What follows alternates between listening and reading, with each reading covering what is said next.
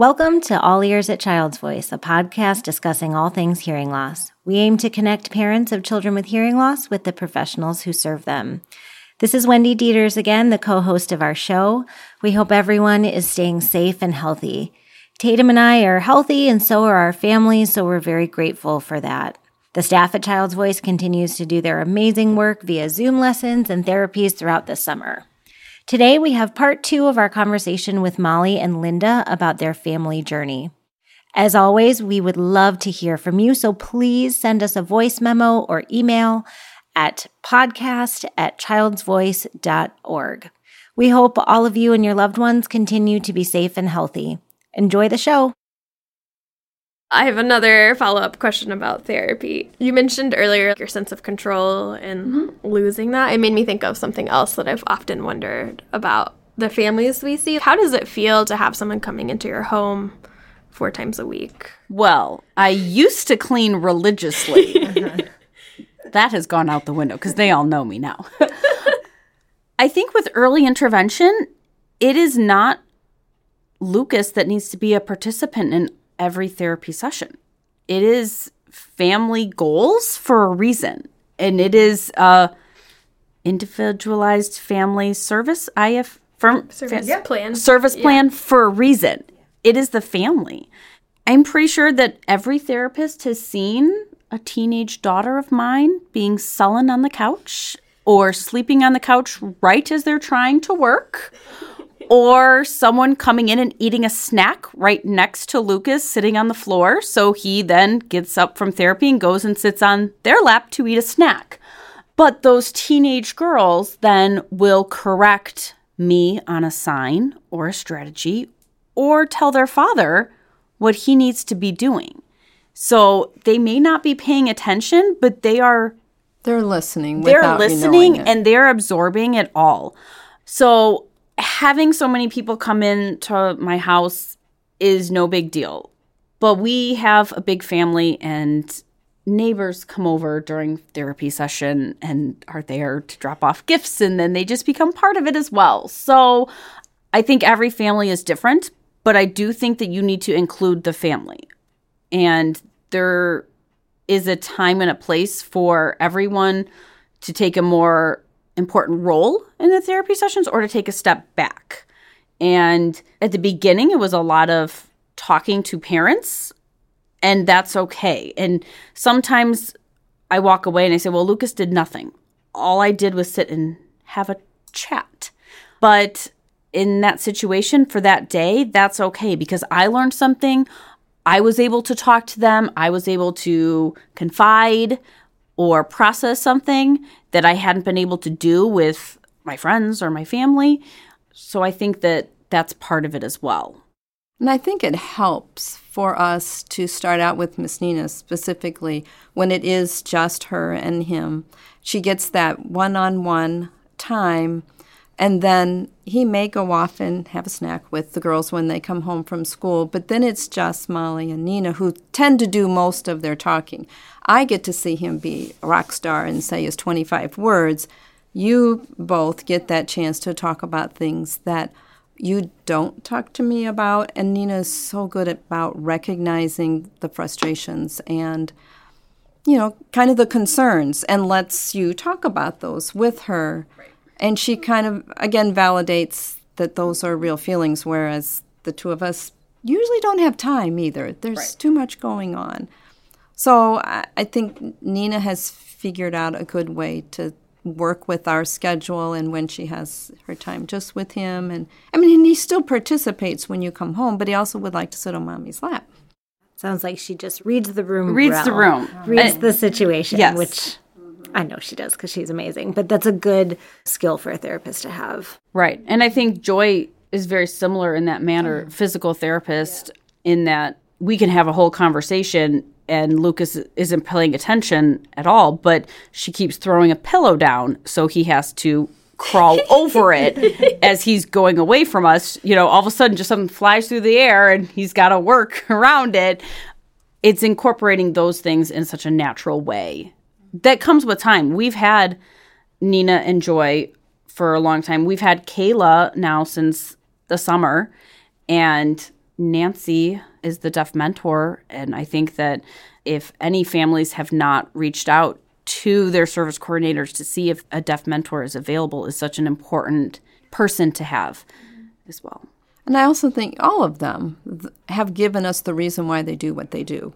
And how I have no idea anything about child development in my professional life. Yes, I raised some children, but I didn't really understand everything that went into them being able to reach that next milestone, where she'll explain that to us and why she's doing what she's doing. Last week, she described what we had done a year ago and why now he's so successful in something, which is helpful for me. Plus, I'm just interested. I mean, this is fascinating to me to see him progress and to understand communication, that it didn't just happen. There's a whole process there that if I could do my life over, maybe I'd like to be a speech pathologist. It is really interesting, and it's so exciting to see them grow. And, especially in this time, there's so much growth that happens in the first 3 years. It's really incredible. Mm-hmm. So my last follow-up question just on the therapy part of things is both of you kind of mentioned getting too many strategies at once, too much stuff to carry over at once. How can therapists make that better? Like, what should we be doing? That is a really tough question. I love the question. I think that most therapists need to slow down in working with a child who is very young. When Lucas started, some of his sessions were literally just him sitting and holding him. So slowing down for the child, but then also slowing down for the parent as well.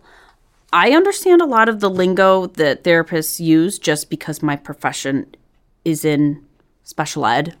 And so I understand kind of more child development, but I think other parents do not. So slowing down in what you explain to the parents is not dumbing it down. It just needs to be more step by step. I would say that. And I do think you kind of said talking to each other.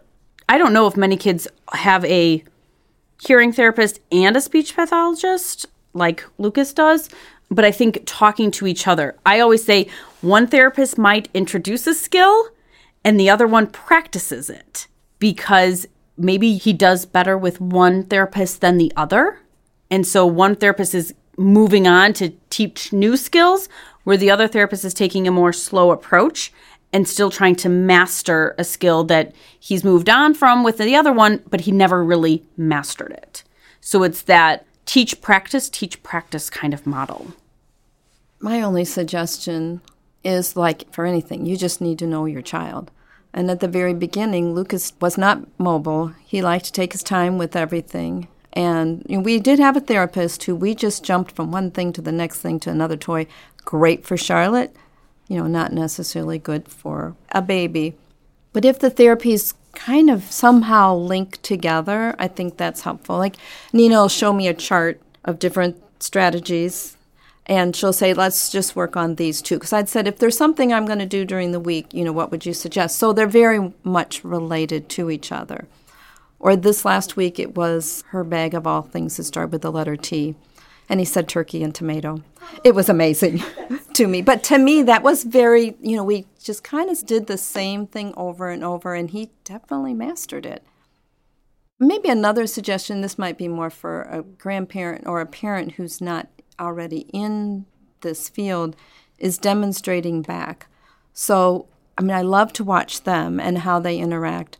But then I'm like, now, how did she do that? When she said, you want the pig or the cow? And, how did she say that? And Nina last week said, will I put you on the spot if you just play with him and I watch you? No, because now I remember what she suggested. And not everybody might feel comfortable with that. But it was helpful for me. I did appreciate it. And I have stopped videoing things for Molly. But I really did like to have them because now I go back and I look at what he did last year and what he can do this year.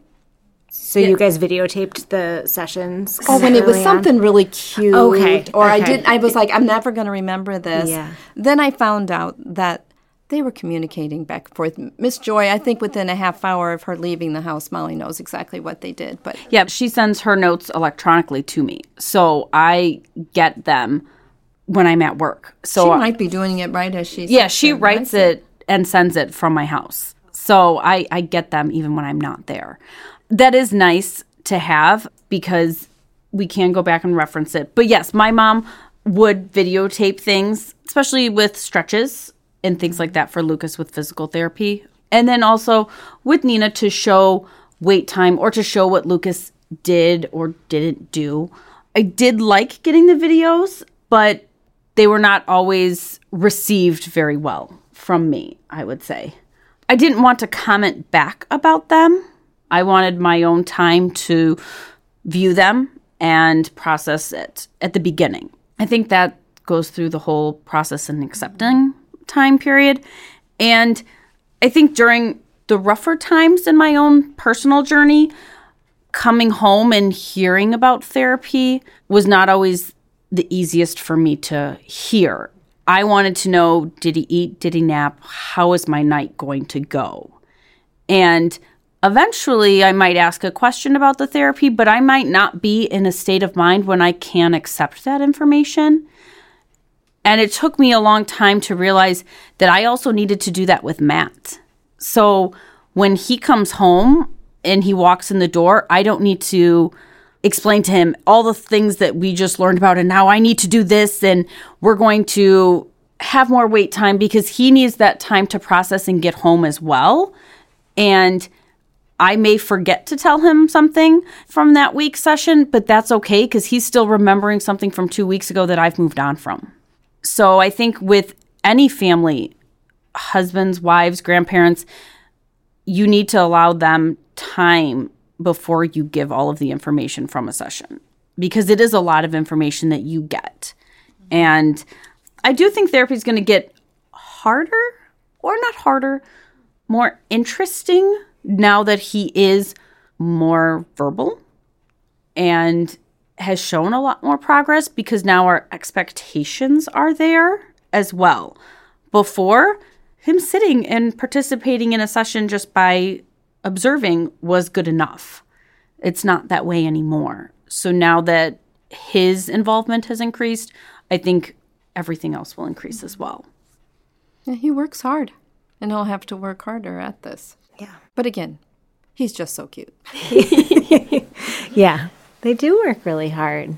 Yeah. They really do.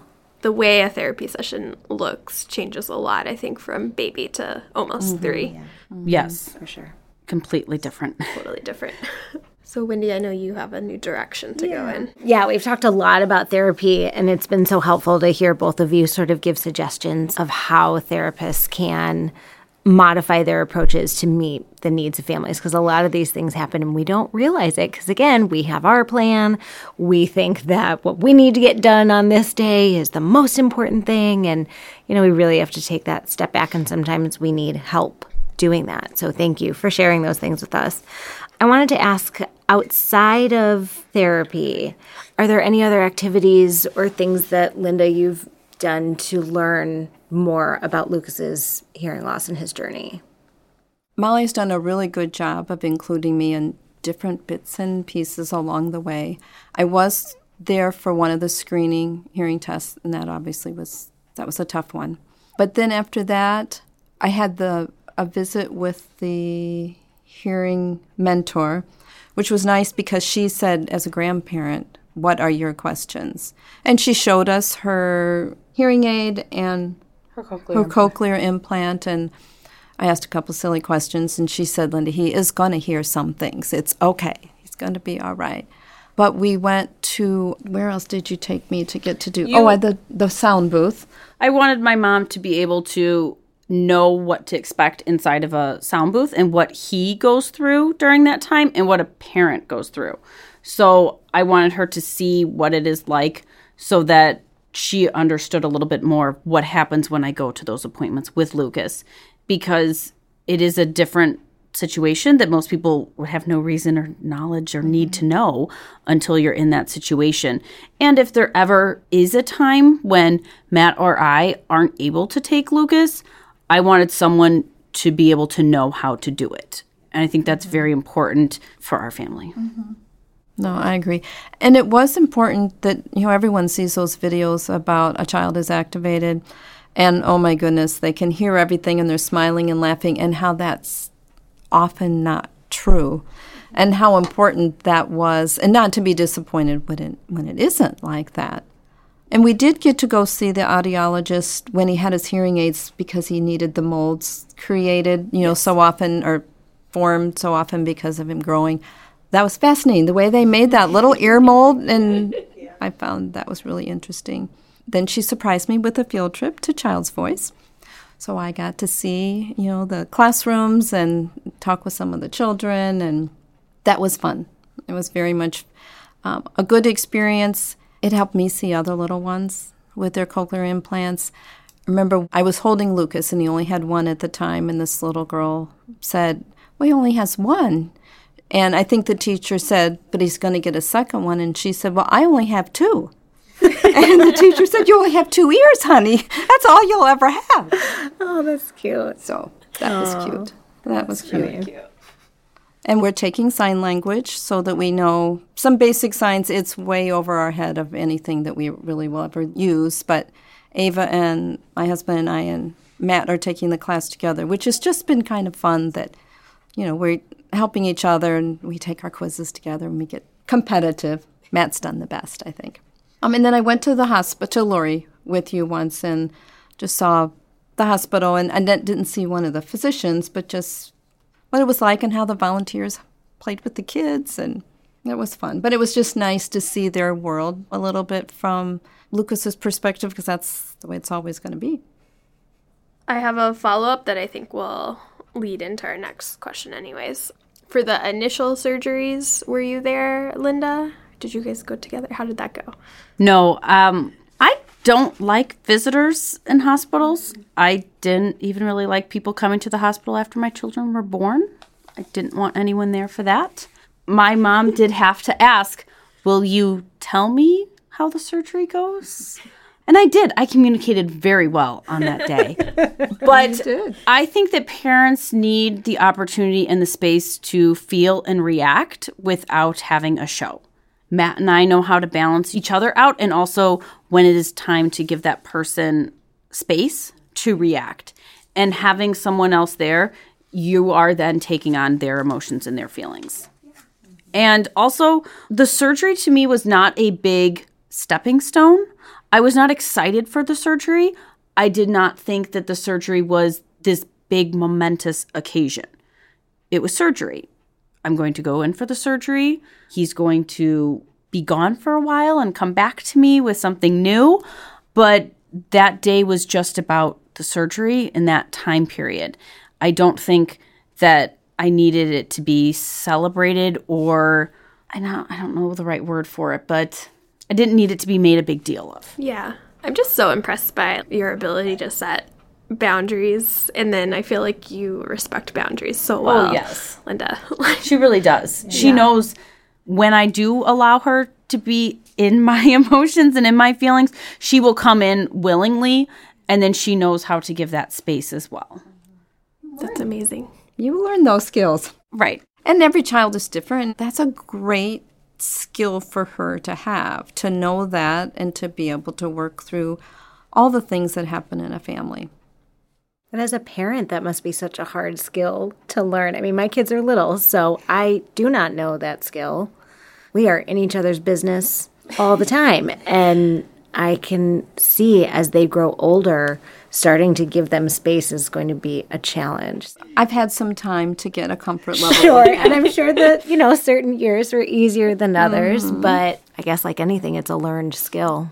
Yeah, I think so. I mean, Molly's very successful and she's very happy and she has a wonderful family, and that's what is important for her, to be able to navigate the crazy. Tata mentioned about being there at the first surgery. I do happen to know that there have been multiple surgeries. Yes. So can you speak a little bit to the unique sort of journey that you've been on? Yes. So Lucas was under a year when he had his first surgery. Therefore, only one ear was implanted. Due to insurance coverage. Yes. Okay. And it was the right side. And it was a great surgery. Went well. I felt all the emotions while he was gone. He came back. He healed perfectly. We went to that post-op, and the surgeon said, oh, it moved in his head. So the internal device just rotated and shifted. Not a significant amount, not in a manner that affected the functionality at all. And he was activated, and we went about our business. But it was not in the right place from what the surgeon initially had planned for. And it does impact the device in that it's just not very easy to wear because the behind the ear processor and the magnet touch because they are so close together. At his second surgery for the left side, our initial hope was that the right side would be fixed or put back in the correct location. But after discussions, they said that at that time, no, we wanted to keep one ear to be able to hear and to not do both at the same time. So he had his left surgery, and I don't remember that surgery at all. It was easy peasy. I have no memory at all of it. And that was when he was a year old.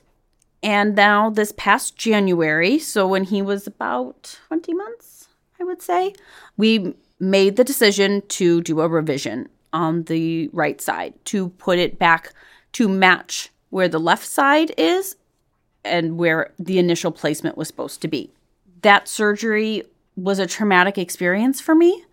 I think Lucas being older, my own intention going in was going to be quick and easy and I will be home by lunchtime. That was not the case, not because of the surgeon or not because of Lucas, but because you needed to be careful. And revisions take time, and it's not something that surgeons want to do. They don't want to do a revision. No one wants to reopen up a child. And so the surgeon was very careful and cautious and respectful of the implant so that it didn't need to be explanted.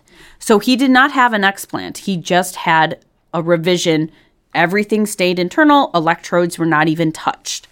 And Lucas is still healing from that surgery. It has been a process, and on good days, I say that he will be completely healed and everything will go back to normal. I do have concerns that Lucas is more aware. He has made so much gain that I don't want him to lose any of his progress, as he has not worn his right device now since January 21st, and it is now March 2nd. But in that time, his language has progressed. His vocalizations have progressed. If he hadn't been showing so much progress, I think I'd be more upset at his complications. But at this time, everyone is very hopeful that everything will go back to normal. Just another part of Lucas being that 1% of this ever happening to a family, he had to take that marker. Well, thank you for sharing that with us. I know it's been a long journey and a scary one. Right. Like you were saying before about making the decision just to do the cochlear implant, you're making that decision for your child, and it's a big responsibility. So any outcome you feel personally responsible for, and it's hard to weigh all of those things. But it sounds like he will get there. He will. He will get there. And he's so young. So I do think that waiting on the revision for him to have been older would have been even more complicated. Missing out on anything else when he was school age or an adult, I think would have been more difficult for him. Yeah. Mm-hmm. Well, we'll think positive thoughts for him. I think just to sort of wrap up, we've talked so much today about a number of different topics which are really interesting. I think one of the biggest wonders that I have just about your relationship as a mom and a daughter and grandparent, and how has this whole journey changed your relationship? I think I will start. Okay. Maybe going a little different direction in my response initially is that usually your daughter is your daughter. She's either the baby of the family or, in Molly's case, the youngest cousin. So you think of them as that. But during this experience with Lucas is now I know Molly as an educator. I know, the information that she has, the vocabulary she uses when she's talking about child development and the different processes that Lucas is going through. It's not my vocabulary. I know medical things. I don't know any of that. So I've been able to see that side of Molly that I've never been in a school with her, so I've learned to know her more as that professional. Always knew she was very independent and she was strong. I think the tenacity she showed that first summer to get everything done was remarkable. The whole concept of the mama bear, that's what came out, and she did everything she could for Lucas to take care of him.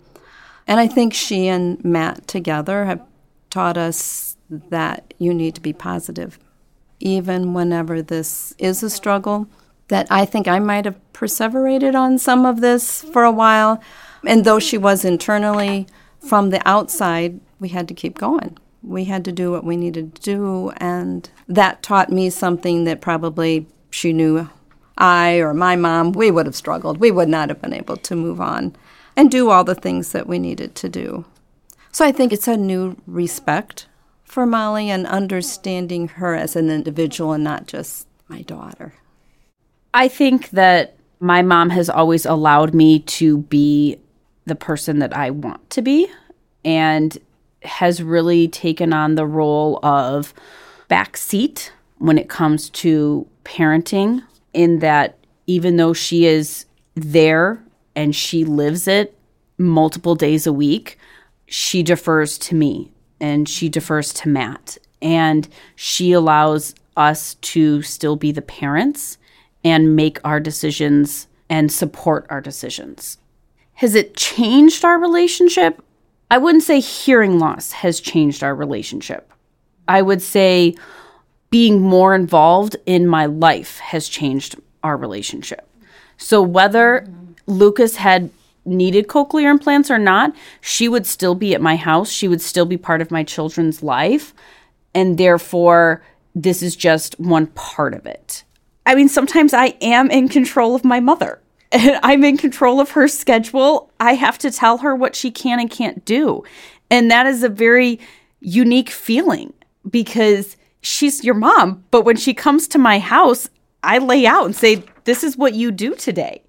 And that is a hard thing for a child to do to their parent. But then also, I feel comfortable that I can respect and know that she will do it. And if she has a question, yes, I get annoyed, but she will ask it. And that isn't her always trying to defy me. It is her trying to support what I want and to support what Matt wants as well. And to make sure we follow through with what your intention was. Yeah.